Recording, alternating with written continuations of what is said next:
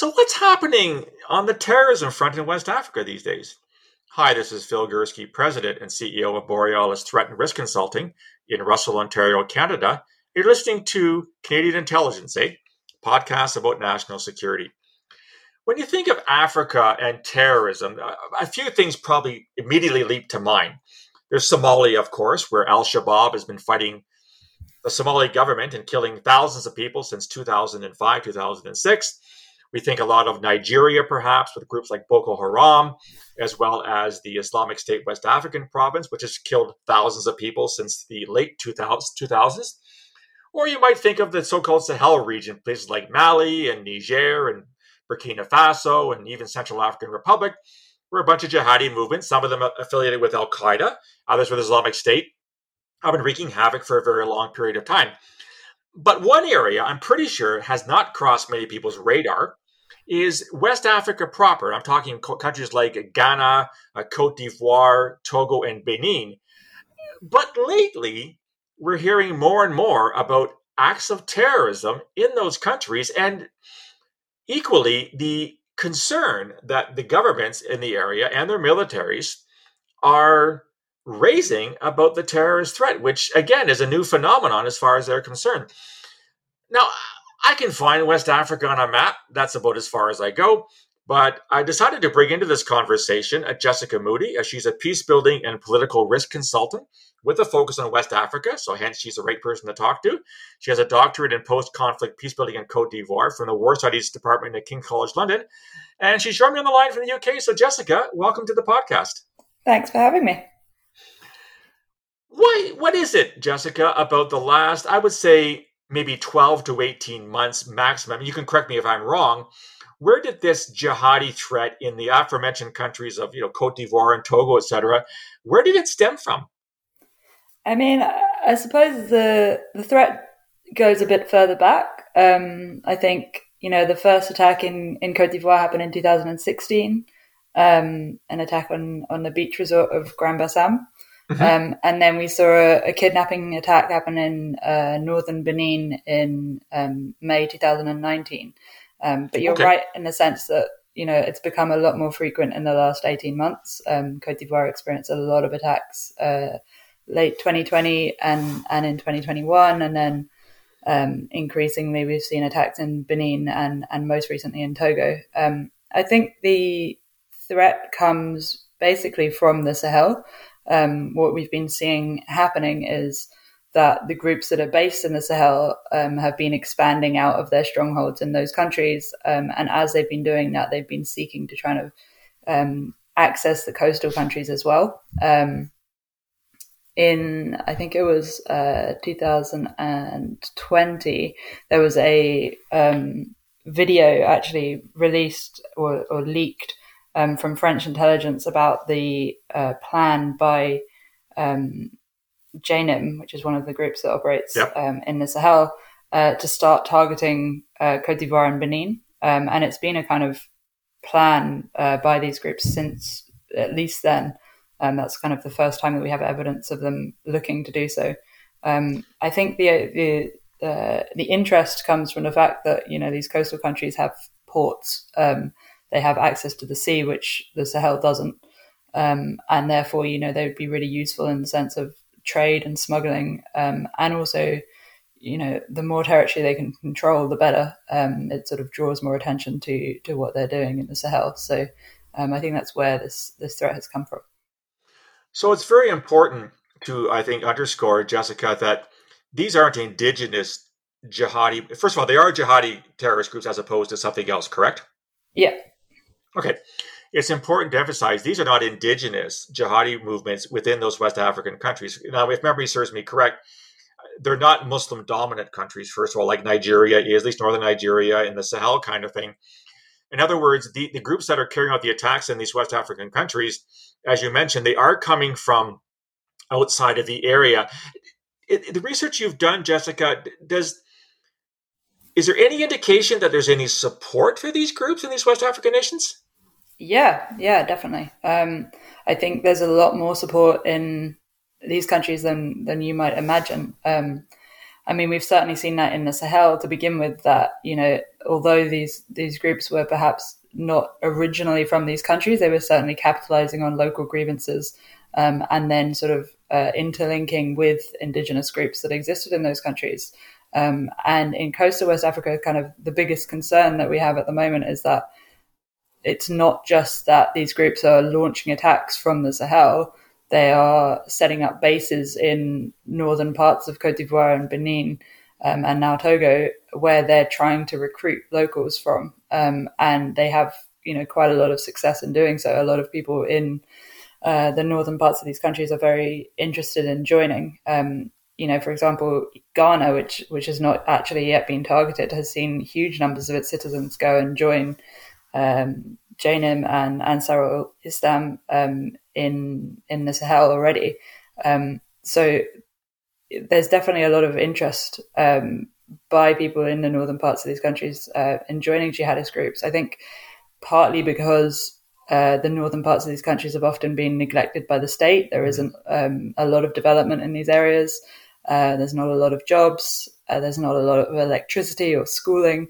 And these are things that jihadist groups often provide, whether it's in a way that, Western countries would be in favor of is another matter. But, if you don't have a job and you don't have access to electricity and your kids can't go to school, if somebody then provides an opportunity for you to do those things in exchange for you joining their extremist group, that begins to look like an appealing offer. And I think the other thing to mention is that although a lot of these countries are not, a lot of the coastal countries are not Muslim dominant, a lot of them have northern parts of the countries that are a lot more Islamic than the southern part of the country. So if you're looking to recruit in these states, then entering them from the north tends to make a lot of sense. Although I would stress that generally ideology is not the thing that drives people to join these groups. It's more to do with what they're offering them strategically.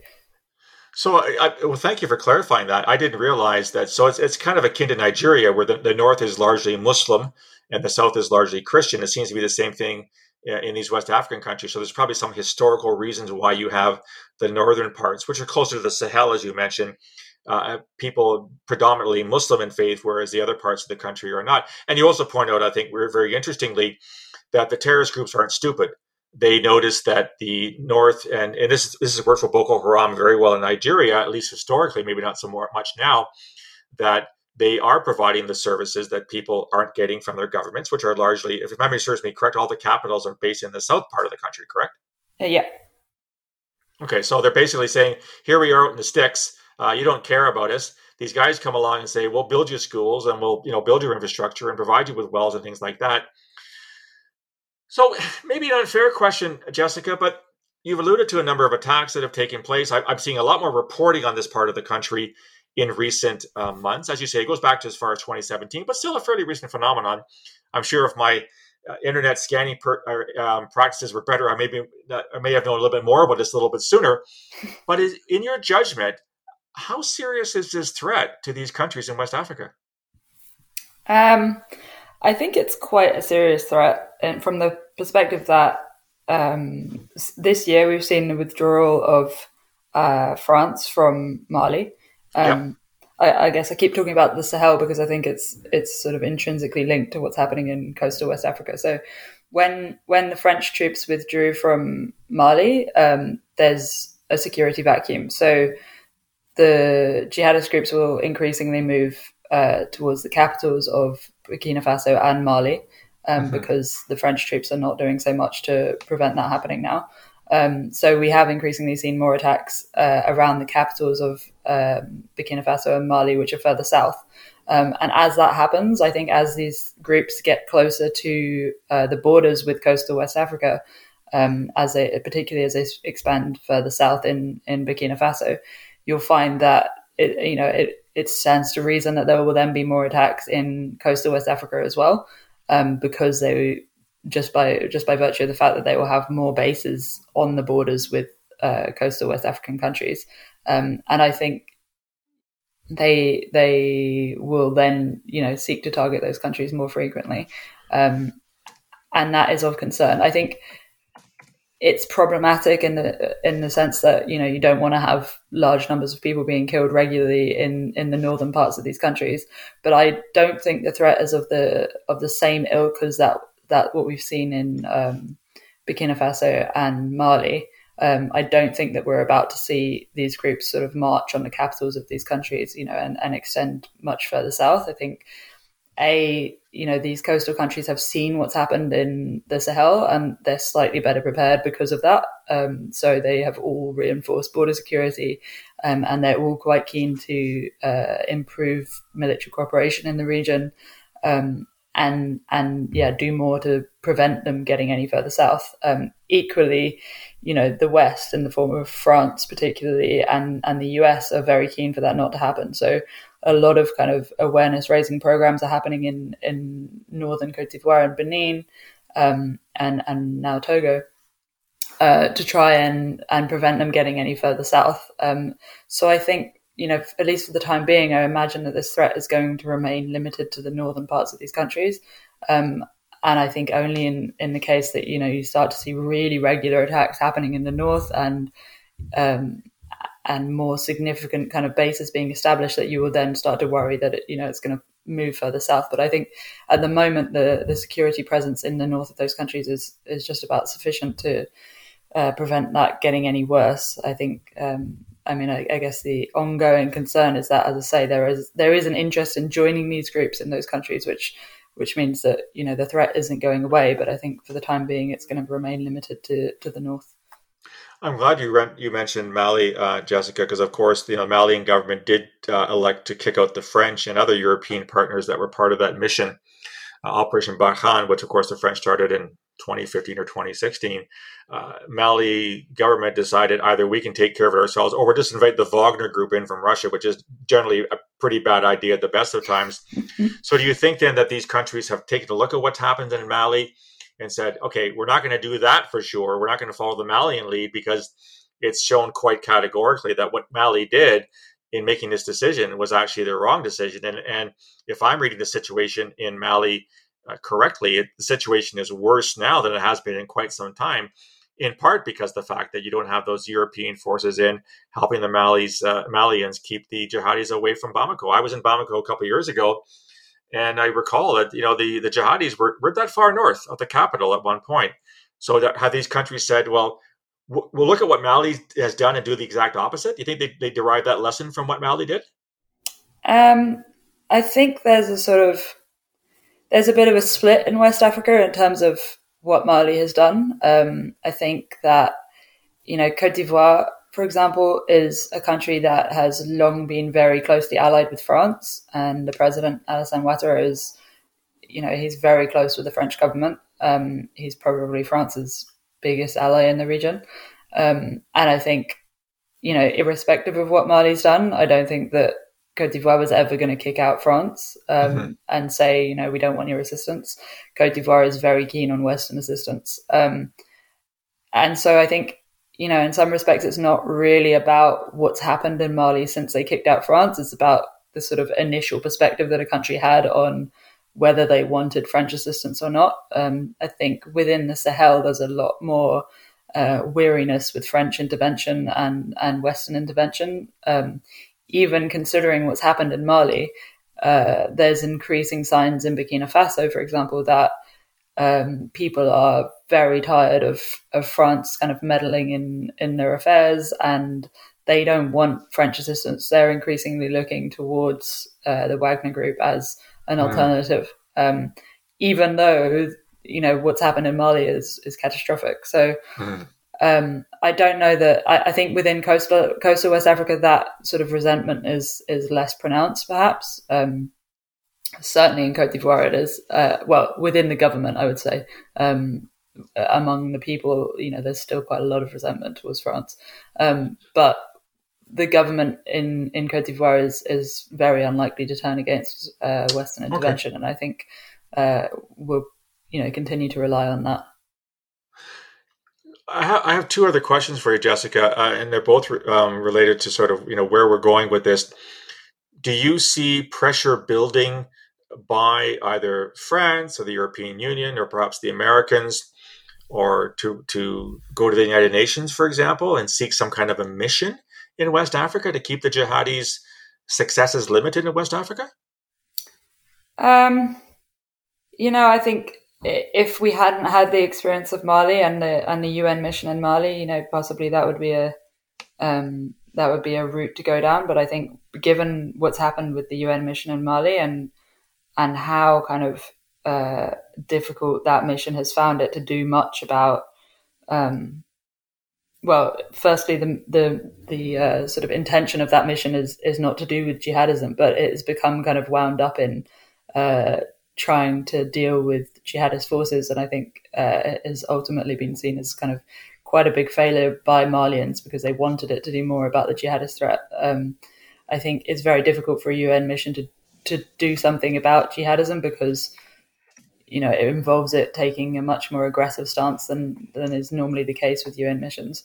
I'm not sure that it would be the right course of action to take, and I don't know that a UN mission, given the example of Mali, would do that much to help in this sense. The other question I have for you, Jessica, you mentioned the fact that there are people who are willing to join these groups in the northern parts of these countries for the aforementioned reasons. The jihadi groups they've got a pretty good PR campaign. They're providing services that the governments in the south are not going to provide. One thing we in the West, of course, worry about, I mean, aside from, we obviously don't want these movements to spread out of control because we have interests in Africa, et cetera, et cetera. But if I could put my old security service hat on, one of our concerns is that at some point, these movements, these groups, may become attractive to people from outside the region to join in. So the so-called foreign fighter phenomenon. You may be aware that there are some pretty senior American officials that have been talking about Afghanistan now as sort of reverting back to the battle days of the 80s, where now that with the Taliban in power, that people may see this as an attractant. In other words, a reason to go to Afghanistan and join groups like Al-Qaeda, which still exists, or Islamic State, or whatever kind of thing. Is it a bit of a stretch to suggest that maybe that we will see something analogous happening in West Africa, where people are originally from the area, or in some cases, because in many cases, foreign fighters have no actual ethnic tie or historical tie to a region, may decide to travel there to join these groups? Or am I going out on a limb that's way too far from the trunk? I don't think it's completely ridiculous. I think the main inhibiting factor is that, remarkably enough, I think, West Africa and the Sahel does not appear that regularly on kind of Western media services. The progress that these groups have made in West Africa and the Sahel has been enormous in the last couple of years. It's far outstripped what's happened in the Middle East, or like the expansion of these groups is enormous, and yet a lot of people that you would speak to in the UK or the US wouldn't know that this is happening, and perhaps wouldn't even know where a lot of these places are on a map. So I think that reduces the interest that people might have in the sort of the sex appeal of going to join a jihadist group in West Africa is much less than it would be in the Middle East or Afghanistan. I think just because it's much less well known, and there's far fewer reports about the kind of attacks that are going on. I think the situation that might change that would be, for example, if with these attacks gradually getting closer to Bamako and Ouagadougou in Burkina Faso, possibly if they were able to actually take over one of these countries, we would hear about it more, and that would increase interest in, if you were looking to join a jihadist group, maybe that would draw you more closely to those countries. Whereas at the moment, I think, if that was high on your list of things to do, I think you'd be looking to go to Afghanistan because it's a conflict that is much better known, and yeah. That's a very good point. I guess another factor would be, I don't know what the situation is like in the United Kingdom, but here in Canada, I don't think there are a lot of people with any connection to West Africa who have emigrated to Canada. We found in the 2000s, for example, that Al-Shabaab was really serving as kind of a magnet for Somali Canadians to go and fight with Al-Shabaab. In fact, a couple of Canadians carried out terrorist attacks in Somalia, having left largely the Toronto area to go back. So there probably isn't that natural draw either of a large expatriate community that would feed these things in the future? Perhaps, yeah. I mean, well, in the UK, I would say there are a lot of West Africans living in the UK, but I think they would generally be from Ghana or Nigeria, so possibly not the countries that would be most closely connected to jihadist groups in the Sahel. Perhaps it would be more of an issue in France, where I think there's a lot more Malian and Burkinabe immigrants. Okay. So where do you go from here, Jessica? I mean, you've been looking at this area. I've read some of your stuff online. Where are your research interests taking you right now? Well, I've been looking increasingly at what happens in Ghana next. I think, it's really fascinating that there's this country that is surrounded by jihadist expansionism, and is the only coastal West African country that borders Burkina Faso that has yet to be targeted. And I'm really interested in looking at, how it has managed to resist that, and what has enabled it to avoid attacks taking place so far. On the surface of it, it looks like, a perfect target. There's a lot of Western investment there. It's involved in combating jihadist violence elsewhere. So it'd be really interesting to look into that more. And I think on that same kind of within that same theme, I think Niger is a really interesting country as well, because it also is, surrounded by jihadist violence from, Mali, Burkina Faso, and even Nigeria to the south. And yet jihadist violence has taken a lot longer to expand there. And the government seems to have dealt with it slightly better, although, there is a lot more. There is considerable amounts of jihadist violence in Niger. It's a lot less than in Burkina Faso and Mali. So I'm really interested in kind of the resilience of these countries and what enables them to prevent jihadist violence expanding. Well, it sounds like you have a lot on your plate, and I've got a sneaking suspicion that if this, in fact, metastasizes into something more serious in Ghana, I'm going to have you back on the podcast to talk about that. Sounds great. Jessica, I can't thank you enough for shedding a lot of light on an area of the world which, as I said in the introduction, is not well known to a lot of people. And yet this is a jihadi threat which is real. As you've stated quite eloquently, it's growing. It should be of concern to us. And I'm just so glad I located you to walk us through this, because you know a lot more about West Africa than I do. Thanks very much for having me. So that was my conversation with Jessica Moody from the United Kingdom on what's happening in West Africa. Can you find West Africa on a map? Have you heard about these jihadi attacks in countries like Cote d'Ivoire and Benin? Love to hear your feedback. You can reach me on email, borealisrisk@gmail.com, or on Twitter @BorealisSaves. You can also find me on LinkedIn and on Facebook. If you like the content and want to get more of it, go to the website, borealisthreatandrisk.com, hit the subscribe button. You get free access to all the podcasts and blogs. Also find a link there to my latest book, The Peaceable Kingdom, A History of Terrorism in Canada from Confederation to the Present. It is self-published, available on the website, or also in an ebook format on Amazon Kindle. Love to hear your feedback and ideas for further podcasts. We'll talk again soon. Until then, take care.